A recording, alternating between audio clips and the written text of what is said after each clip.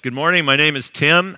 This morning, we're going to start a new series through the summer called The Better Way Part 2. It's out of the Sermon on the Mount that Jesus gave, Matthew chapter 5 to 7. So if you want to take your Bibles and be in that vicinity, that would be great. Starting today on July 1st, Canada Day. And you know what that's about, right? Like you do know what Canada Day is about. It's the opportunity to wear red. And I see that many of you missed that opportunity this morning. But for those of you that did, good on you. I think we should have a special prize. We'll think about that for next year. Or maybe for you, it's just a significant holiday. Like I get Monday off and you're really, really excited about the fact you have a 4-day work week next week. But I want to say, like Canada Day to me, this is special. We are commemorating something very significant for our country.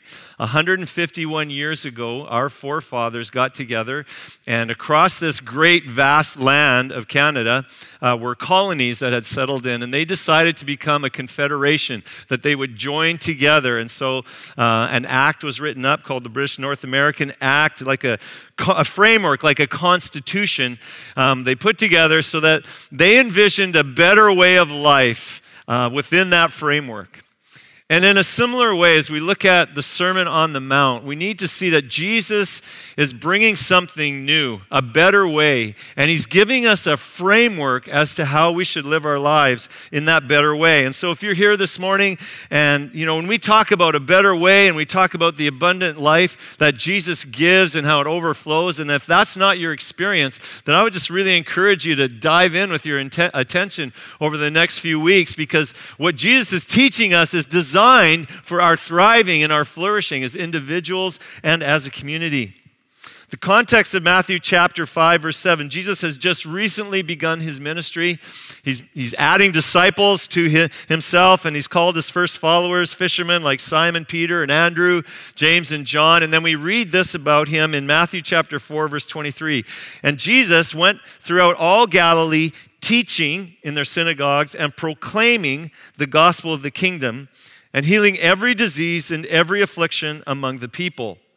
So his fame spread throughout all Syria, and they brought him all the sick, those afflicted with various diseases and pains, those oppressed by demons, epileptics and paralytics, and he healed them. I think they were better for encountering Jesus. And so no wonder great crowds followed him from Galilee and the Decapolis and from Jerusalem and Judea and from beyond the Jordan. See, when you met Jesus, when you encountered him, your life was better for it, both through your experience of Jesus, but also in what he taught. It was an experience, but also a learning. And in Matthew chapter 5 to 7, the Sermon on the Mount, we have the largest body of Jesus recorded teachings. This is the largest section that we have recorded of what Jesus actually taught. And if you were there, think of that, what that would have been like to go up on the mountain as you're following Jesus, and he sits down and now he's gonna teach. Wouldn't you just be glued to what he had to say as he teaches them? And Jesus is, I believe, proposing this framework of a better way. And this morning we're going to look at how he touches on three different pieces or components of our lives: authority, lifestyle, and character. We're going to look at those three things: authority, lifestyle, and character. And I just want to begin with a prayer. Lord, as we approach your word this morning, we know that these are living words and that you wrote them for us, and your Holy Spirit can just take them and make them come alive to each one of us. Teach us, Lord, this morning. Open our hearts to you, and would you just take your word and plant it deep within our hearts, that it would bring forth the kind of fruit that you want to have happen as a result of us hanging out together this morning around your word. In Jesus' name. Let me begin with the question of authority. Who is your authority? Who is your authority? When I was a teenager and you're growing up, the idea of having no authority was an intriguing thought. Wouldn't it be nice to have no authority? No one telling you, go to bed. No one telling you, make your bed. No one telling you, get out of bed. All those things as a teenager. And you begin to fantasize, what it'd be like to have no authority. Some of you might remember the phrase, question everything. I think people put it on their bumpers. Question everything. Joseph Burgo, he's a clinical psychologist. He came of age in the late 60s and 70s. In his own words, he talked about in that time, youth rebellion against authority exerted a profound influence on entire culture, and it continues to influence us today. Parent-child relationships, marriage, family, music, politics, wars, our views of war. In just about every sphere, he said, my generation rebelled against the status quo. And as he writes about this now, decades later, he begins to lament how we have abandoned the virtue of authority. He writes, without authority to curb our antisocial tendencies, anarchy would prevail. If everyone did whatever or he she wanted without regard to restrictions imposed by the social order, civilization could not exist. And of course, it's exactly what we see in our world where it's in question who is in government, where there's uprisings or where there is no government, where there's anarchy. People don't thrive in that situation. There's devastation and destruction. There's violence. You can see the wisdom behind scriptures of the value of right authority and submission to it. And in scripture, it looks upon those who reject authority as a negative. And so in the book of Judges, where you've got all kinds of things happening with the children of Israel, and they're not really submitting to the authority of God, there's this repeated line. Everyone did what was right in their own eyes. And that's spoken as a real derogatory term. Things have gotten so bad that everybody's just doing their own thing. That's not a positive, that's a negative. We read in the New Testament in, for example, Jude chapter 1, where it's talking about the ungodly. It says, in a like manner, these people also, relying on their dreams, defile the flesh, reject authority, and blaspheme the glorious ones. As we read the Sermon on the Mount, it becomes really clear that Jesus is presented as one who has authority. In fact, at the end of his sermon, in verse 28 and 29 of chapter 7, it says this, and when Jesus finished these sayings, the crowds were astonished at his teaching, for he was teaching them as one who had authority, not as the scribes. They recognize, even as they're listening to him, this is one who has authority. And as Matthew is writing this gospel, he's writing it to the Jews primarily, and he's presenting Jesus as the king, the long-awaited king predicted in the Psalms and in the prophets. And what does a king do? A king brings a kingdom, and a king brings an order to his kingdom. And so that's part of how Matthew is presenting Jesus. He's also presenting him as the new Moses. So Moses was the lawgiver. He went up on the mountain to receive the law. Jesus gives the law on the mountain. And so he goes up and people follow him. And in that place, he is now giving a new framework, a new order, a new constitution whereby people can live.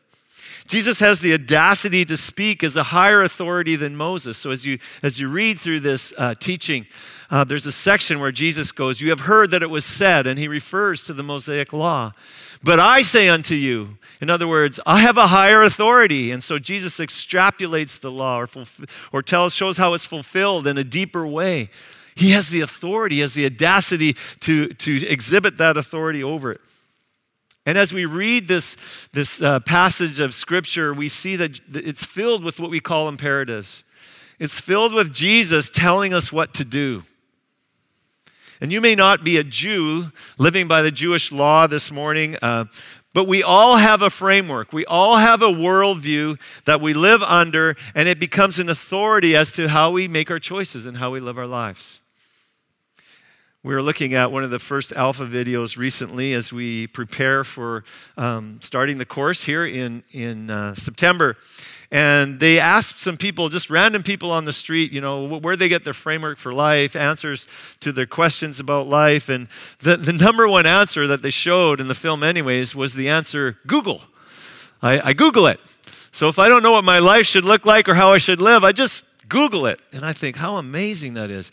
Like, do you have any idea, like the person that wrote the article that you're gonna read after Googling, and you're gonna let it be the authority in your life, and you have no idea how their information, how their perspective, how their viewpoint works out in their own life, and yet you're gonna adopt that as your own. You're just gonna Google it.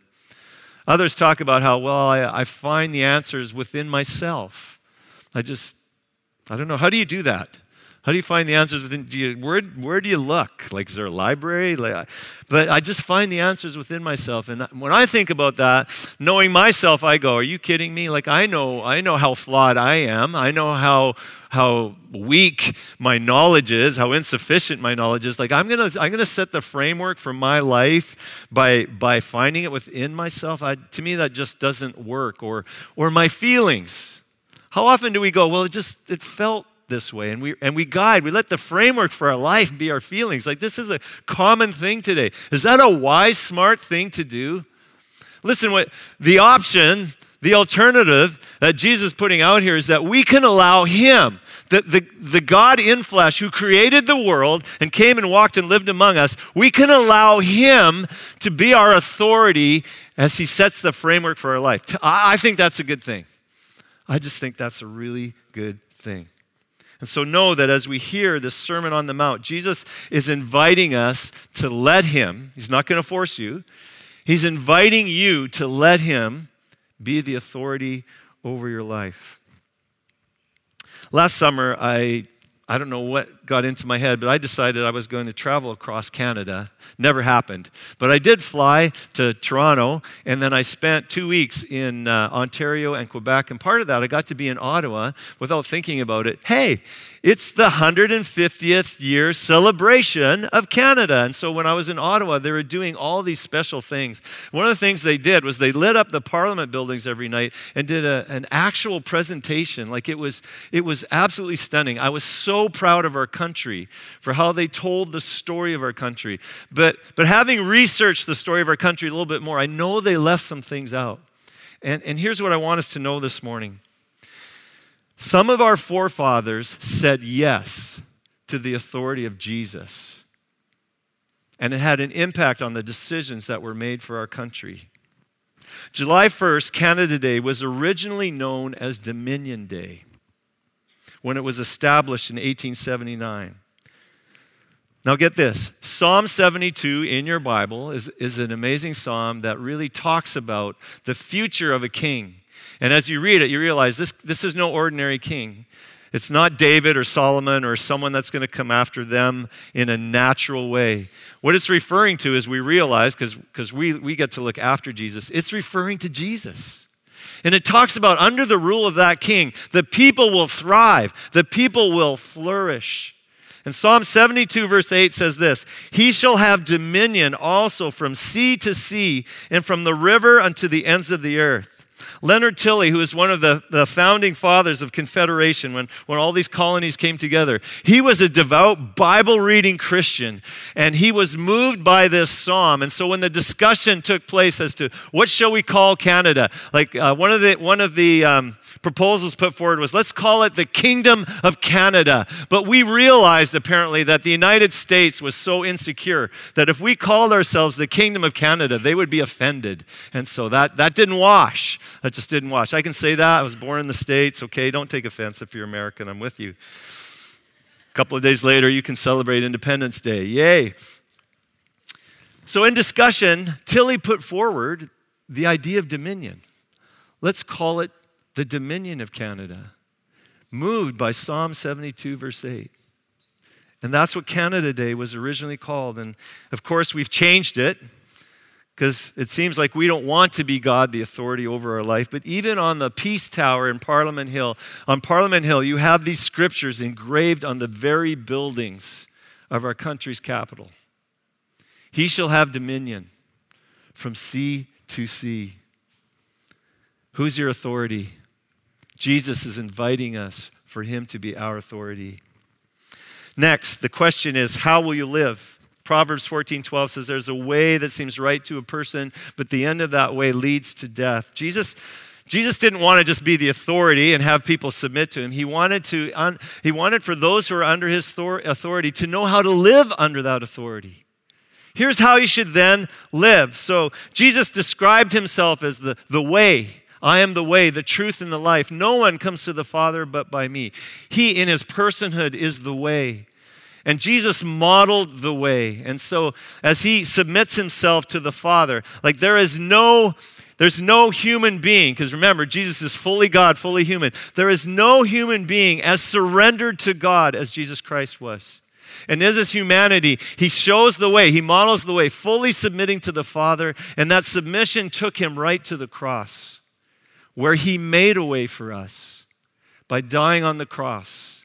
And through his death and the blood that flowed from that, and his body broken for us, came forgiveness for everyone who would believe in him. And through his resurrection, victory over sin and death is secured. And Jesus now sits at the right hand of the Father so that all who believe in him, like their future is secured, a future of victory and eternal relationship with God. So Jesus is the way. He models the way. He makes a way. But as we read the Sermon on the Mount here in Matthew chapter 5-7, he's also teaching us of the way. How do we live under his rule? How do we live under his authority, his kingship? It's really interesting that right from the start, those who were followers of Jesus were referred to as people of the way. For example, we read in Acts chapter 9 when Saul, who had not yet met Jesus, he hasn't been transformed in his life. He wants to persecute the Christian. So he asked for letters to the synagogues at Damascus. It says in verse 2 of chapter 9, so that if he found any belonging to the way, men or women, he might bring them bound to Jerusalem. They were known as people of the way. There was a pattern to their life. They followed the framework that Jesus gave them. They lived within that so that people would say, hey, they are people of the way. There's a pattern as to how they live. I don't know about for you. I think this still happens today. You can run into somebody we know after a while, after you've been a Christian for a while, you know Jesus' instruction. You know what he's recommending, how we should live. And you run into people and you don't know them yet. You haven't been introduced, but maybe you watch them. Maybe they're serving you, in some way, some capacity at a restaurant or something. You just watch them and you see the little things that they say. And inside of you, you go, I wonder if they're a Christian. I wonder if they're a Christ follower. I wonder if they're a person of the way because they're acting like it.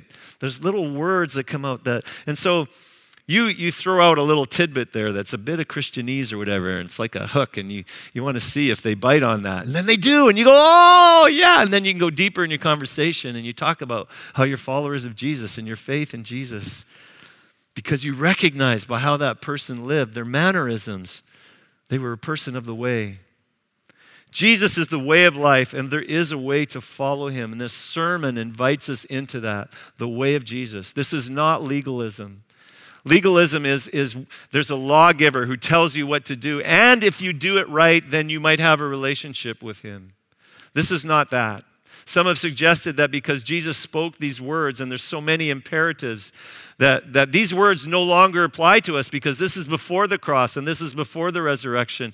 The good news comes after that, but that's a complete mistaken understanding of what's going on here.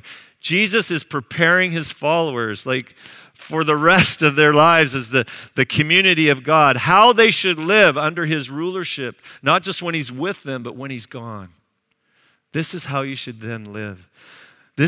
You live in this framework. This is how you're going to thrive. He's inviting them into us, knowing that if they live this way, as Jesus intended for them to do, it will create a movement of people who will become followers of Jesus because the way of Jesus is so attractive. It's so beautiful if we would just live the way that he's instructed us to live. At our AGM last Sunday, we talked about where churches can be at in their life history, that some churches are declining, some are plateaued, some churches are starting to grow or are growing, some churches are reproducing, but the most exciting thing is when churches become a movement. Bob Roberts, who wrote a book called Transformation, talks about the movements that he's seen in other cultures, not so much in North America, but as he's traveled in the East and in some of these underground churches, the movement of God that's happening there as people come to faith in Christ. They lead a small group or a small house church. More people come to faith in Christ. New leaders are established. They lead another small group or house church, and it just begins to multiply virally. They become movements. And he says, how does this happen? It's because they are transformed by the way. He points us to Jesus' Sermon on the Mount. They are unlikely people to us. They're poor in spirit. They don't have much. They have suffered. They have mourned. They're not able to mount a social action against oppression that they might be experiencing. But they are blessed. As Jesus begins this sermon saying, "Blessed are you who are poor in spirit. Blessed are the meek. Blessed are you who mourn." See, what Jesus is saying is the way into the kingdom will in no way be by our effort or our striving. It is a gift of grace. You will just be blessed by God. As you place yourself under his authority, you will be blessed by him. And the most unlikely people, the most unlikely descriptions of those who are blessed begin this Sermon on the Mount, and we call it the Beatitudes. It is grace found in the most unlikely places, given as a gift. And as they experience that grace, then Jesus is saying, this is how I want you to live in my kingdom. This is the framework. And as you follow me, it will lead to so much better. It will lead to life, and it leads to more life. Multiplication, it leads to movements. Authority, a way of living. Thirdly, let's talk about character. The question, what are you like? Jesus, I believe, is after transformation from the inside out. Legalism is outward conformity so that you can conform to the status of your community or the people that whoever you want to impress, maybe even yourself. But Jesus is after something different. He's after a heart transformation. This new way of Jesus is to penetrate every part of our lives, and for every part of our lives to be transformed. This is so different from a transactional view that can be so common, where our view of Christianity is, well, Jesus died for my sins, rose from the dead. I'm going to believe that. I'm going to receive this gift of eternal life, and that's that. It's a transactional view. This is not what Jesus has in mind. N.T. Wright, in his book, After You Believe, Why Christian Character Matters, and he's talking after reflecting on the Sermon on the Mount, we urgently need to recapture the New Testament's vision of a genuinely good human life as a life of character formed by God's promised future. As we read Matthew 5-7, as we go through it, we're going to find that Jesus' teaching here isn't typically what we might find really exciting. There's nothing here about his ministry that they watched him do and receive when it came to healing or delivering of demons. The kind of things that are really, it's exciting. What we find here is Jesus teaching his disciples in particular how to live in the everyday sort of opportunities of life as just life comes at you and the decisions that you're going to make. And it touches on so many things. Relationships. How are you going to handle anger? Your thought life, sexuality, your commitments, when it came to oaths, when it came to marriage, how you're going to handle wealth. Are you going to be anxious about things? It just goes on, and it just touches so many areas of our life. Because what Jesus has in mind is that his way will transform everything about us and every area of our life. It is not transactional, it's transformational. This is what Jesus has in mind. It's less flashy, but I believe Jesus wants people who are powerful people who operate in his ministry the way that he operated, in the gifts of the Spirit and healing and deliverance and all those things. But what Jesus has in mind is that it be coupled with what he's taught, the way that people will walk in such a way that they're filled with God's character, and bring that together is the most powerful thing and creates a movement. And that's what he had in mind. Charactered, powerful people living his way under his authority. As Jesus ends his talk here, we'll be left with the question, how is your hearing? Everyone then who hears these words of mine and does them will be like a wise man who builds his house upon the rock. I think we all know what a parent means when they look at their child and they say to their child, "You're not listening to me." What do they mean? They didn't hear? Like they had ear muffs on or whatever? No, we know what the parent means when they say that. You didn't listen in a way that it moved you to obey. You didn't listen in a way that followed what I was asking of you. And as this Sermon on the Mount will end, this is how Jesus ends it. Everyone then who hears these words of mine, and that word hear can mean to hear under. It carries with it the idea of submission, that as you hear something, you're hearing with the intent that you're going to bring yourself into submission and that you're going to do it as instructed. And some of Jesus' content is radical, but we need to apply each and every part. Elsewhere in his book, Transformation, Bob Roberts, he talks about the life of Gandhi and how this small man had such a large influence on the nation of India in its relationship to Britain in the area of women's human rights.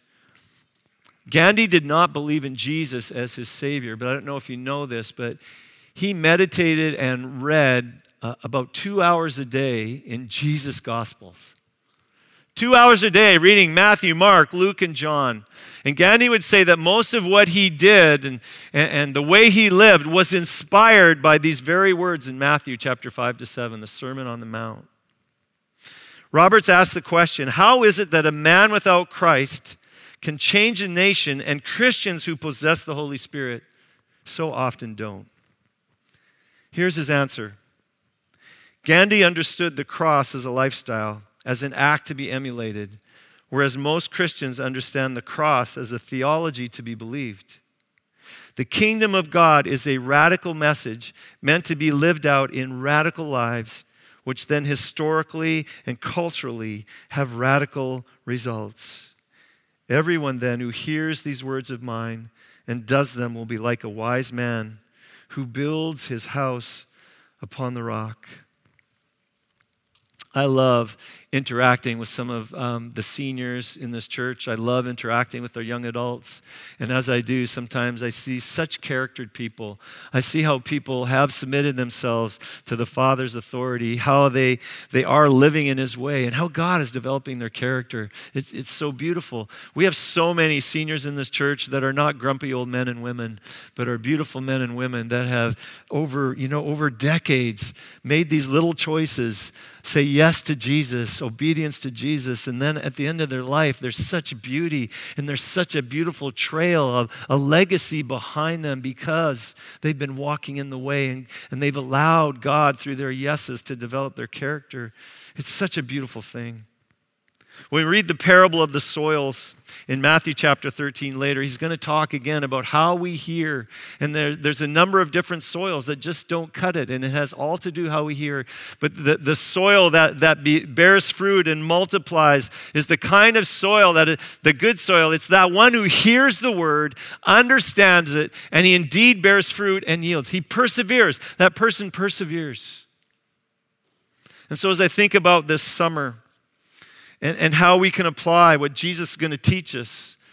Wouldn't it just be the right thing to do that every time we see God's words and we come approaching with humble hearts, that we let it penetrate our lives and where our lives need to be transformed, unless you're perfect already, but if your life needs to be transformed, you just let that word of God massage your life and you bring yourself, you make a little decision to change your way so that it aligns with Jesus' way, and then decision after decision, your character gets built and you grow and you thrive, and the people around you, it's different. We thrive together as we grow in our relationship with Christ, and then as people see us, they go, what have you got? I want that. And that multiplies. Other people come on this journey of the way as we follow Jesus. As He builds His character in us, as we live in His way under His beautiful reign, the King of Kings, His authority.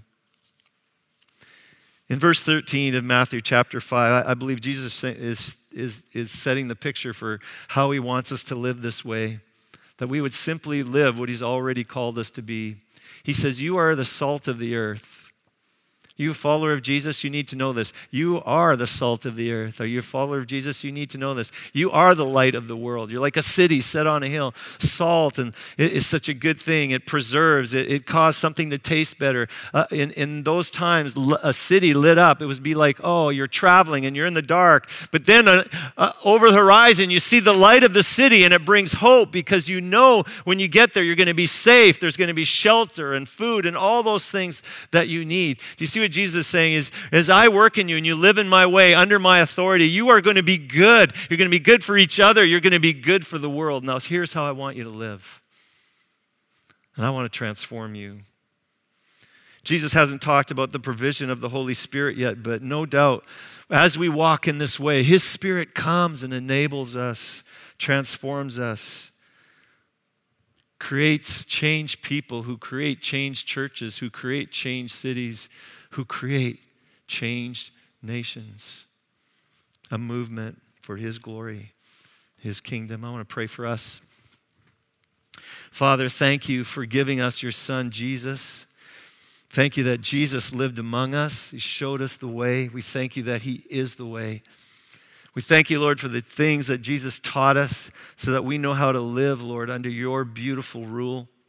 I want to pray this morning and for this summer that as we look in particular at these teaching of Jesus, Lord, that your Holy Spirit would continually be active in our lives, just bringing it clearer to our understanding and then helping us, Lord, to live it out so that we might be transformed from one glory to another, reflecting you, loving each other, loving our world as you work in us, Lord. We want you to be glorified. We want you, Lord, for people to be drawn unto you. Lord, may we be part of that way in Jesus' name. Amen.